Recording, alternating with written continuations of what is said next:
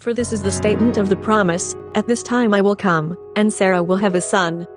Denn dies ist ein Wort der Verheißung, da er spricht, diese Zeit will ich kommen, und Sara soll einen Sohn haben. Porque la palabra de la promesa es esta, por este tiempo vendré, y Sara tendrá un hijo. And not only that, but Rebekah conceived children through one man, our father Isaac. Nicht allein aber ist's mit dem also, sondern auch, da Rebekah von dem einen, unserem Vater Isaak, schwanger wird. Y no solo esto, sino que también cuando Rebekah concibió de un hombre, de Isaac nuestro padre. For though her sons had not been born yet or done anything good or bad, so that God's purpose according to election might stand.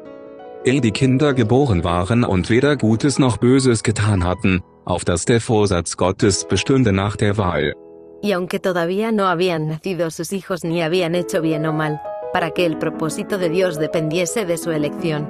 Not from works but from the one who calls, she was told, the older will serve the younger. Nicht aus Verdienst der Werke, sondern aus Gnade des Berufes, war zu ihr gesagt, der Ältere soll dienstbar werden dem Jüngeren. No de las obras sino del que llama. A ella se le dijo, el mayor servirá al menor. As it is written, I have loved Jacob, but I have hated Esau.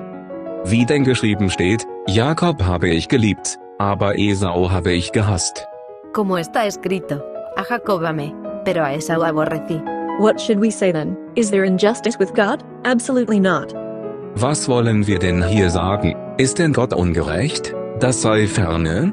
¿Qué, pues, diremos? ¿Acaso hay injusticia en Dios? De ninguna manera.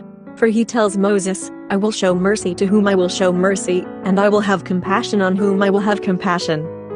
Denn er spricht zu Mose, welchem ich gnädig bin, dem bin ich gnädig, und welches ich mich erbarme, des erbarme ich mich. Porque dice a Moisés, tendré misericordia de quien tenga misericordia, y me compadeceré de quien me compadezca. So then, it does not depend on human will or effort but on God who shows mercy.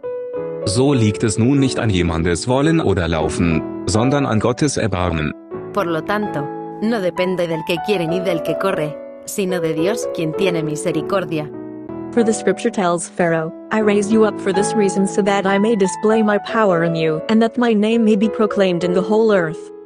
Denn die Schrift sagt zum Pharao, eben darum habe ich dich erweckt, dass ich an dir meine Macht erzeige, auf dass mein Name verkündigt werde in allen Landen.